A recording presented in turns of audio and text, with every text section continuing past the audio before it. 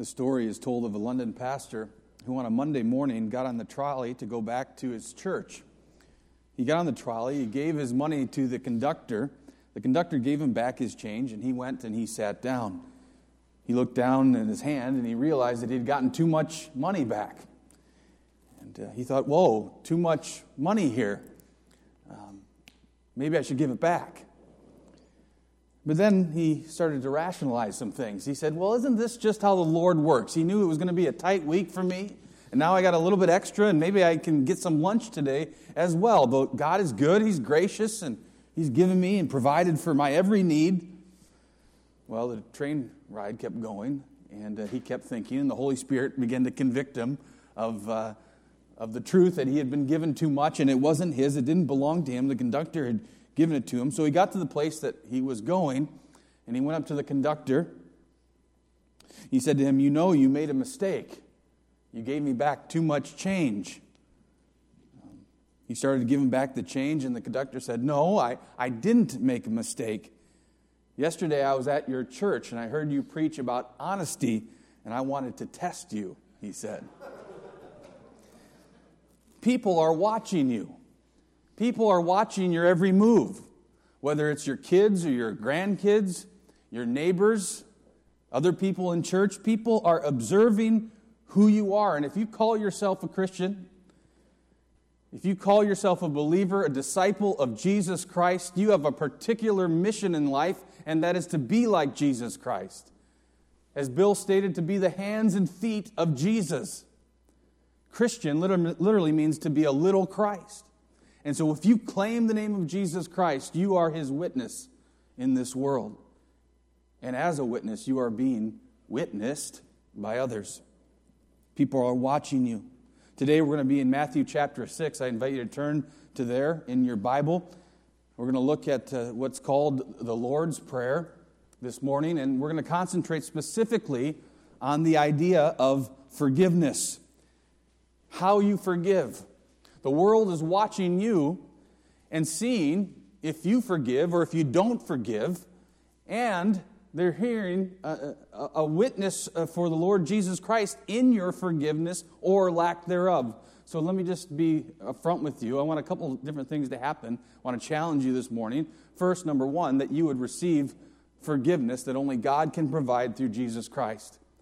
That you would be saved, that you would have salvation, which is rich and free, but it was bought with a price, and that is the blood of Jesus that we sang about, that you would receive that forgiveness, and you know for sure that you are saved. But then I would like to challenge you to forgive as Christ has forgiven you. The title of this message this morning is called Forgiveness, the Oil of Relationships.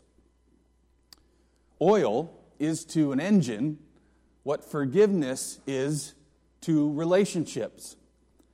Oil in an engine stops the surfaces, the metal surfaces, from grinding each other out and from breaking. Oil also brings the heat away from the combustion cycle. So too, forgiveness does the same thing for relationships. Forgiveness allows us to have right relationships with one another without killing each other. Forgiveness also takes out the heat of potentially disastrous relationships. They are destroyed through family strife, through controversy, through sin. Forgiveness is like oil to an engine. On Monday morning, October 2nd, 2006, a gunman entered a one-room Amish schoolhouse in Nickel Mines, Pennsylvania. Do you remember this? In front of 25 horrified pupils, 32-year-old Charles Roberts ordered the boys and the teacher to leave.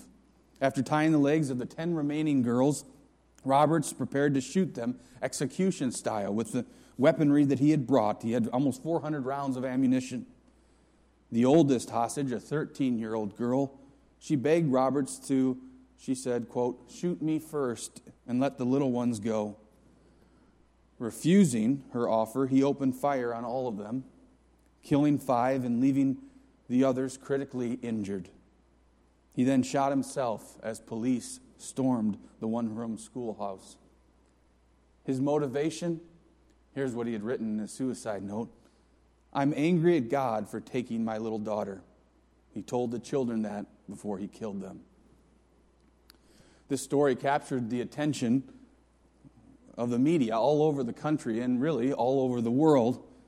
By Tuesday morning, some 50 television crews had come to Nickel Mines, Pennsylvania, stormed this little town to stay there for the 5 days that it took for the killer to be buried and also for the victims. The outside world was amazed by what? Forgiveness. The forgiveness that this Amish community had for the killer and his family. The Amish community reached out with love and forgave Charles Roberts and forgave his family. The media was abuzz about this. 2,900 news stories that week. 534,000 websites were talking about it. Every paper from the Washington Post to the New York Times, Chicago Tribune, USA Today, CBS Morning News, Larry King Live, Oprah, all talking and amazed because this community forgave Charles Roberts. After the funerals for the little girls, there was a funeral for Charles Roberts. Not too many were in attendance, including his own family, but the majority of the congregation that day for that service were the Amish people of the community. We're going to see here in the Lord's Prayer that Jesus has some hard words for us. Hard words that these Amish folks that we just heard of took to heart. That they would forgive just as Jesus Christ has forgiven us. So look with me, Matthew chapter 6, starting at verse 9. Jesus says this, "Pray then like this, Our Father in heaven, hallowed be your name. Your kingdom come, your will be done, on earth as it is in heaven. Give us this day our daily bread, and forgive us our debts, as we also have forgiven our debtors. And lead us not into temptation, but deliver us from evil. For if you forgive others their trespasses, your heavenly Father will also forgive you. But if you do not forgive others their trespasses, neither will your Father forgive your trespasses." Let's pray once again. Lord, we ask that you would do a work in our hearts this morning. Holy Spirit, if you're not here, this is worthless. And I pray that you would speak to us of your great forgiveness for us, and that you would convict us of unforgiveness in our own heart toward others. Lord, we pray that you would be the speaker and teacher and preacher this morning. In Jesus' name, amen.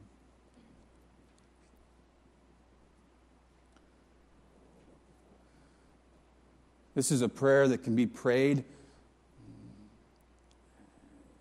Many churches pray this prayer together each and every Sunday morning.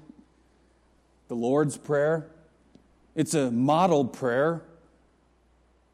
So many good things in it to pray about. I want to focus in on verse 12 and then 14 and 15. It seems to me that Jesus prays the prayer, and then he comes back in verse 14 and 15, and he concentrates on the thing that's going to be the hardest in that prayer.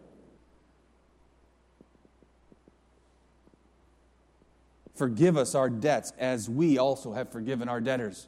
The word is forgive us, God, just in the same way that we forgive others. And then verse 14, now that's hard, that's difficult. For if you forgive others their trespasses, God will forgive you of your sin. But if you do not forgive others their trespasses, God, the Father, will not forgive you. Wow, really? Is that true? Well, we believe that we're saved by grace alone, through faith alone, do we not?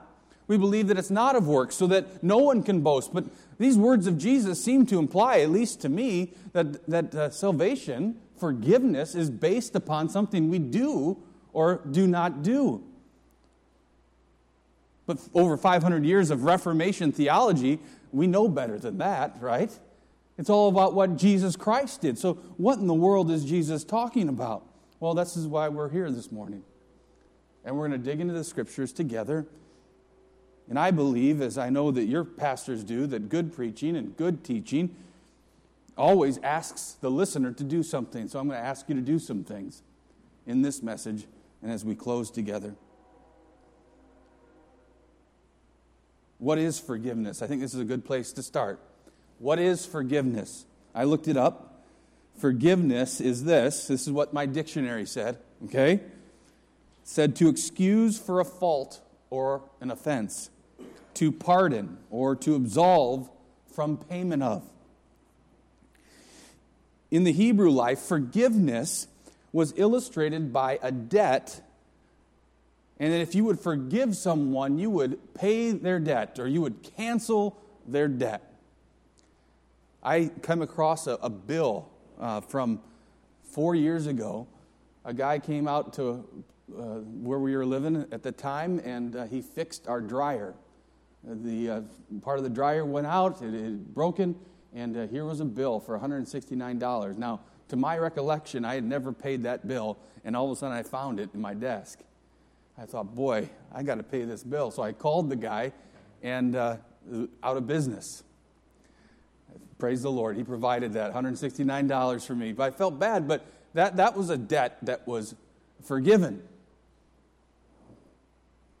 There was a missionary who was in Africa, and he kept a journal of all of his interactions with the people in the community. He'd given his life to this culture, these people. He had a general store where people would congregate and gather and buy some things that they needed. He'd keep all of the receipts and all of his notes together in this book, and after he died, his wife believed that many of the people owed him a lot of money. He was very generous. He was very kind. He gave things away. He didn't call on them to pay their debts. And they found his journal, this receipt book, and there were many bills in it, and written across the bills was the word forgiven. The wife actually wanted to get more money out of the people. She thought they'd gotten ripped off. She went to court, and the judge said that no law of the land could give back what that man had forgiven. So forgiveness is removing the obligation that resulted from something that someone did to you. Maybe for a wrong that they committed against you. Let's say it this way. Releasing someone from their obligation to you. The obligation that resulted because of an action toward you or against you. And forgiveness is saying, I'm releasing that obligation. That debt is no longer around. You're forgiven. I forgive. I harbor no ill will. I won't bring this bill up in the future. You are forgiven. So let's look at 3 amazing truths from this passage. Very simple. Right out of the text, 3 truths, specifically from verses 14 and 15. The first truth is this. First truth is that God can forgive you. God can forgive you. That's implicit in this text right here. If you forgive, our Heavenly Father will forgive, Jesus says, verse 14. God forgives people. Isn't that a good thing? And it's not just a New Testament thing. God forgives all the time. Turn in your Bible back to Malachi. Just look at a couple places here quickly. Not Malachi, Micah. Chapter 7, verse 18. Micah 7, verse 18. Got it? Who is a God like you, pardoning iniquity and passing over transgression for the remnant of his inheritance? He does not retain his anger forever because he delights in steadfast love. He will again have compassion on us. He will tread our iniquities underfoot. You will cast all our sins into the depths of the sea. What a great God that we serve, that he would cancel our sin. He would cast it into the depths of the sea. The psalmist would write that the sins are taken as far as the east is from the west by our loving Heavenly Father who is rich in steadfast love. One book to the left, Jonah, chapter 4. Remember the story of Jonah. Jonah is called to go to the people of Nineveh and to proclaim to them to repent and turn to God. Because of their wickedness and their sin, God's judgment is coming upon Nineveh. And Jonah goes there and he preaches. Well, after he runs from God, but God got him back, right? giant fish, and he comes back, and he does it. He does the thing that God asks him to do. And you remember the story? What happened to the people of Nineveh? What did they do? They repented. These wicked, evil people, they heard the word that Jonah brought, and they repented, and they turned to God, and then God didn't wipe them out. And Jonah doesn't like this, because the Ninevites are enemies to Israelites. And so here's what Jonah says. This is amazing. Jonah chapter 4, verse 2. Well, verse 1, it displeased Jonah exceedingly, and he was angry, and he prayed to the Lord, and he said, O Lord, is not this what I said when I was yet in my country? That is why I made haste to flee to Tarshish, for I knew that you are a gracious God and merciful, slow to anger, and abounding in steadfast love, and relenting from disaster. Therefore now, O Lord, please take my life from me, for it is better for me to die than live. What a ridiculous statement from Jonah. Jonah knows that God is full of steadfast love, that he forgives exceedingly and abundantly more than we would even ask or imagine. This is our God. Who is like our God, as we sang? Who is like our God? God can forgive you. Now, a few questions need to be asked concerning this forgiveness that God offers. The first question is this: why do I need forgiveness? Maybe you're sitting here today, I'm living a pretty good life. You think, I'm not as bad as a lot of other people. Why do I need forgiveness? Well, there's one powerful reason. There's many reasons we can give, but there's one, the primary reason is this. It's to escape the coming wrath of God. To escape the coming wrath of God. Turn to Romans chapter 1. We'll use a few verses from Romans.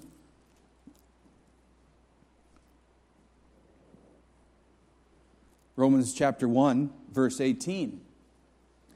For the wrath of God is revealed from heaven against all ungodliness and unrighteousness of men who by their unrighteousness suppress the truth. The wrath of God is being revealed. That means it's coming. The wrath, the judgment of God. We even sang, glory, glory, hallelujah. His truth is marching on. That last verse is, hey, God's coming, and he's not coming as the little babe in a manger. Jesus Christ is returning, and he's returning with his righteousness and his righteous wrath that judges sin. And it's coming for you, and it's coming for me. All of the sin that you've ever committed has to be paid for, and you will pay for it. God's mighty wrath, his justice is coming. Romans chapter 2, verses 5 and 6. We read, but because of your hard and impenitent heart, you are storing up wrath for yourself on the day of wrath, when God's righteous judgment will be revealed. He will render to each according to his works. This is the reality that we all have sinned and fallen short of the glory of God. And we need to be forgiven for our sin, because the truth is judgment, righteous judgment, right judgment, good judgment is coming upon us. Hebrews chapter 2 says, how can we escape if we neglect so great a salvation? Now you say, that doesn't sound right. I mean, justice and wrath is coming upon sin, but it might not sound right in your world because we justify our own sin. We justify ourselves. But if we take it to the extreme, we start to understand the heart of God in it. We take it to Hitler. We see a man, Adolf Hitler, and millions killed. And we say there must be justice, there must be righteousness, there must be wrath against that time of sin. We hear about the child molester who molests dozens of kids for years and years, and we say that's not right, that there needs to be justice, there needs to be judgment. That's why we have the court system. Judgment is good, justice is right, but it's when that righteous judgment comes upon us that we say we don't need it. But it's coming. So the primary reason that we need forgiveness is because God's wrath is coming. And be right with God. Be right with your Maker. Second question is this. So what do we need to be forgiven of? So what do we need to be forgiven of? Anybody, what do we need to be forgiven of, do you think? I'm thinking of one word, starts with an S, ends in N. Sin. Yes, good. We need to be forgiven of sin. Romans 3:23, for all have sinned and fallen short of the glory of God. Romans 6:23, the wages of sin is death, but the free gift of God is eternal life through Jesus Christ our Lord. We need to be forgiven of sin. We need to be forgiven of sin, and let me give you 3 categories of sin, okay? I know I skipped over one of the points there. There are secondary reasons why we come to God for forgiveness. That there's a lot of good stuff that we have, okay? We experience the freedom that God gives. We really get to live life to the fullest. There's the joy of peace with God. There's relationships that are healed. There's all those other good things, but the primary reason is the wrath of God is coming and judgment is come, and you need to be right with God. But back to the 3 categories of sin. Number 1, we have something called original sin.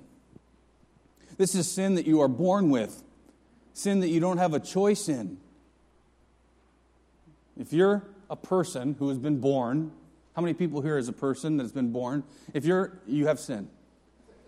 You have original sin. Romans 3:10 says that there is none righteous. No, not one. Not one of us, no matter how good. We're born with sin. The taint of sin from Adam and Eve. Every generation, everyone born is tainted with sin. Even our beautiful, wonderful little children display their sin nature. I remember with one of my boys, he'll remain nameless, but one of my boys, when he was little, he used to eat dog food. And he would go eat dog food, and we'd tell him, no, don't eat dog food. He's 14, 16 months.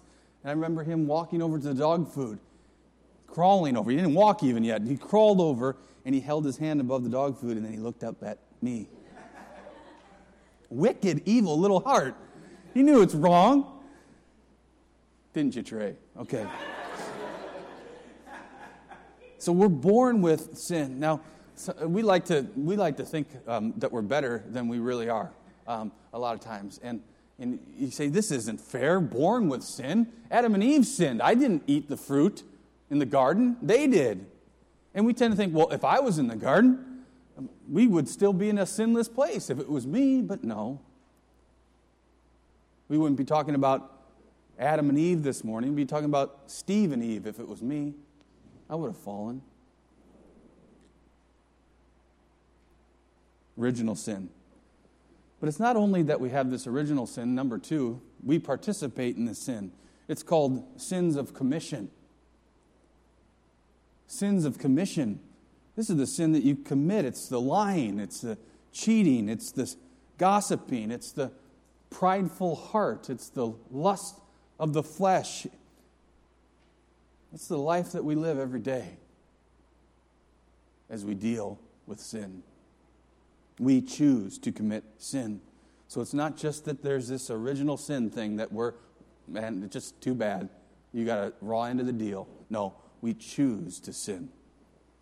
And the third category of sin that we must be forgiven of is the sins of omission. Are the sins. These are the things that you are convicted in your heart to do, and yet you don't do them. James chapter 4, verse 17 says, if you know that there's something right that you should do, and you don't do it, for you it's sin. So you're at recess, and everybody is picking on the one kid that's the kid that gets picked on, and they're making fun of him, and they're pushing him, and they're doing some things. What are you supposed to do about it? God would speak into your heart at that time is stand up for this kid. Stand up for what's right. Do what's right. Tell him to knock it off, and yet you don't do it. That is a sin of omission.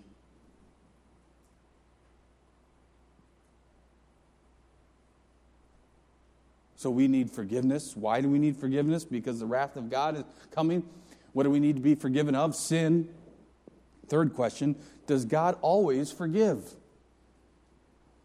Does God always forgive? Well, in Matthew chapter 18, you don't have to turn there, you can if you'd like. Matthew chapter 18, we see the model for forgiveness given to us. In the day of Jesus, the religious teachers, the religious authorities, they had an understanding of how much forgiveness to give to someone. The Pharisees would say 3 times. You forgive someone up to 3 times. Forgive them, forgive them, forgive them. And then, if they do that again, they are not given forgiveness. Matthew chapter 18, verse 21, Peter comes up to Jesus and says, Lord, how often will my brother sin against me and I forgive him? Now remember, the Pharisees of that day would say 3. So here's what Peter says. As many as 7 times, Jesus? You can see Peter, bold and brash Peter. The Pharisees say 3. I'll double it and I'll add 1 for good measure. Let's see what Jesus would say to that. But Jesus says to him, I do not say to you 7 times, but 70 times 7. Or 7 times, 77 times. The idea there is not a specific number. The idea is that you would always forgive. That's amazing. That the Lord would forgive.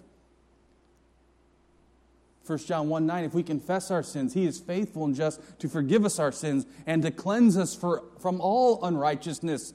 If you're a believer, you're a follower of Jesus Christ, your sin is forgiven.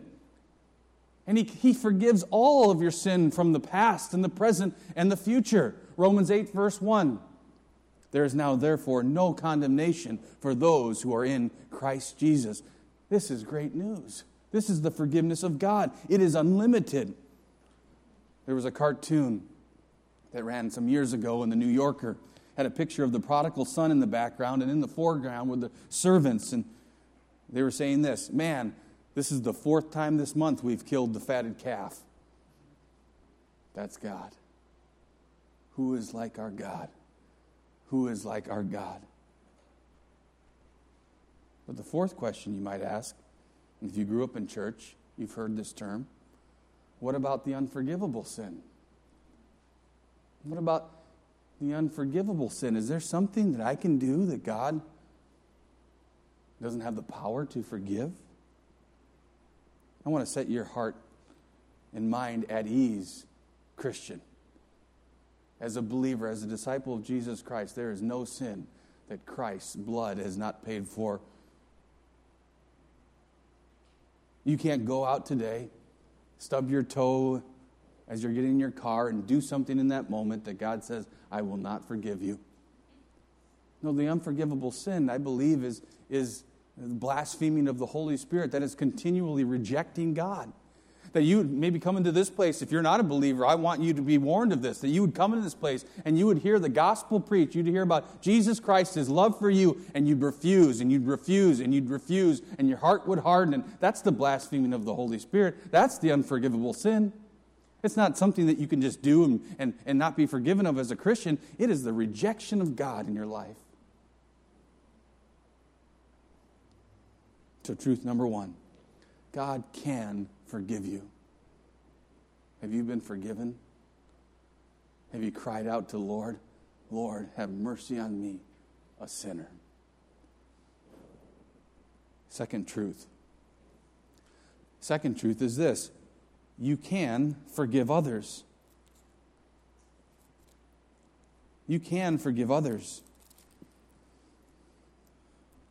For if you forgive others their trespasses. If you. That implies Jesus saying, you can do it. You can forgive others. In Ephesians chapter 4, verse 32, Paul's writing to the church in Ephesus, and he's telling the church to practice forgiveness. He says this, be kind and compassionate to one another, forgiving each other, just as in Christ God forgave you. Just as Christ forgave you, now church, forgive other people. So I'm going to get really personal right now. Is there someone in your life that you need to forgive? You can forgive your husband. You can forgive your wife. You can forgive your brother. You can forgive your enemy. You can forgive your neighbor. You can forgive the person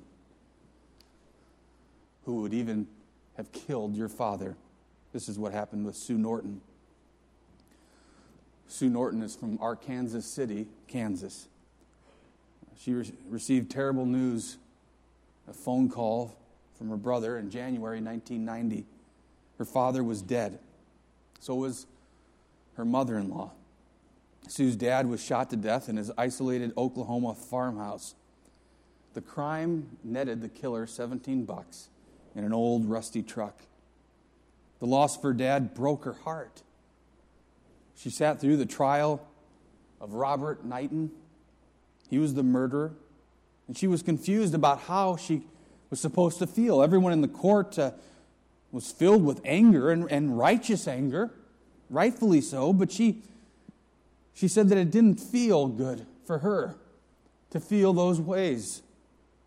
And last night of the trial, Sue, who is a believer and a follower of Jesus Christ,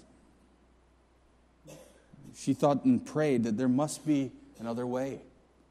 And she didn't eat or sleep all night. She thought about her dad and how he's shot in the chest for trying to help this guy out at the farm, and how she was supposed to feel about his killer, this Robert Knighton. So she prayed the night before the end of the trial. When morning came, she believed that she had a word from the Lord, that the Holy Spirit was telling her, Sue, you don't have to hate this man. You can forgive him. The next day, when the jury was out for deliberation on the fate of the killer, Sue got permission to visit him. She went and visited him through the bars of the jail cell.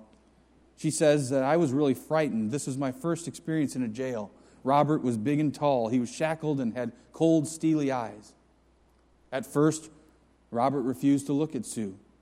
She asked him to turn around, and he answered, why would anyone want to talk to me after what I've done? Sue replied, I don't know what to say to you, but I want you to know that I don't hate you. My grandmother always taught me not to use the word hate. She taught me that we are here to love one another. If you are guilty, I forgive you. Robert Knighton thought that Sue was just playing games. He couldn't understand how she could forgive him of such a terrible, horrific crime. Sue says, I don't think of him as a killer. I thought of him as a human being. Well, people thought that Sue had lost her mind. Here she was forgiving the very person that put her dad's life to the end. How could she act this way? She said this, there's no way to heal and get over trauma without forgiveness. You must forgive and forget and get on with your life. This is what Jesus would do. So Robert Knighton went on death row in Oklahoma. She began writing him letters, and her conversations with him led to visits, which led to one particular visit where Robert Knighton prayed to receive Jesus Christ as his Savior. Sue states that some good news has come out of her dad's death. She says, I've been able to witness to many people about Jesus and forgiveness and helped others to heal. I have brought Robert Knighton and many other men on death row to our Lord Jesus Christ. I live in peace with my Lord. She went on to start a prison ministry.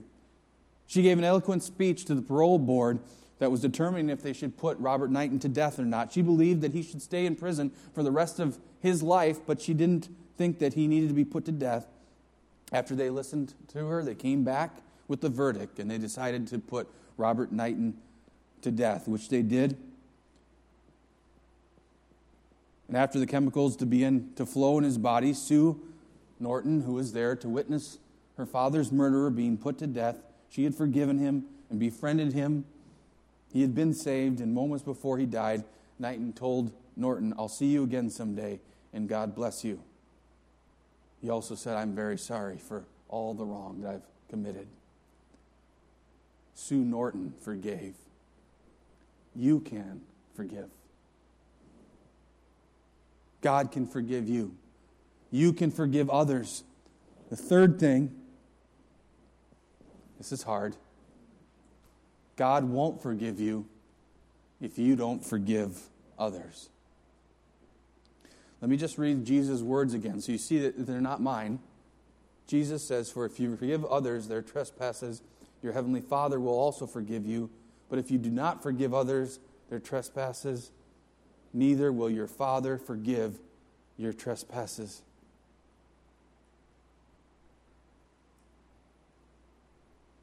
You must, as a kingdom person, as a disciple of Jesus Christ, you must forgive others. It is part and parcel of the new creation that you are as a Christian.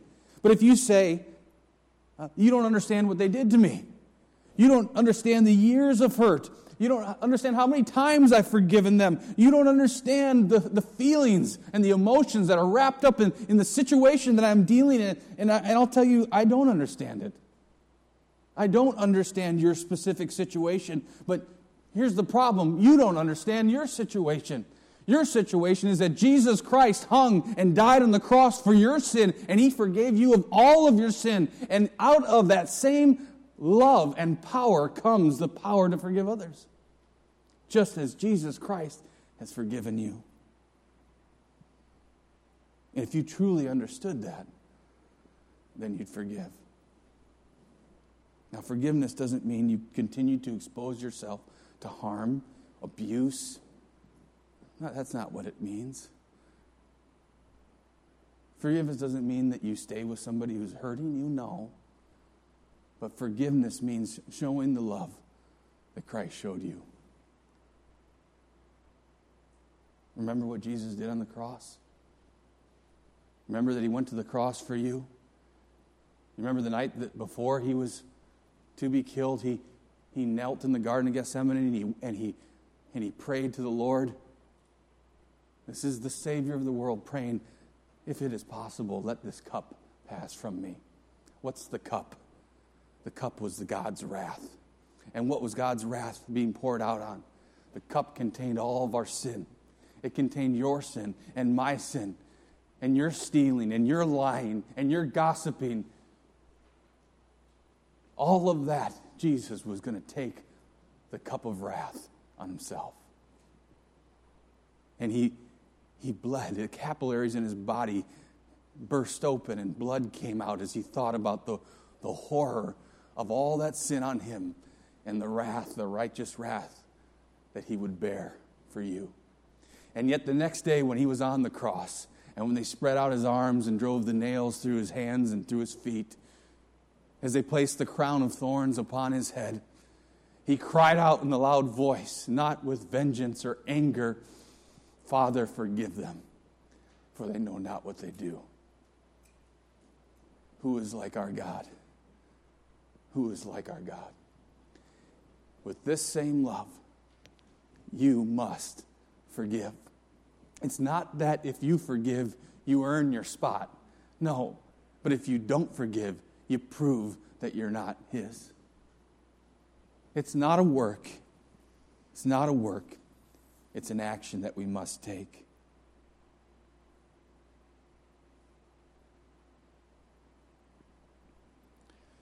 I'm going to ask you to close your eyes and bow in prayer now at this point.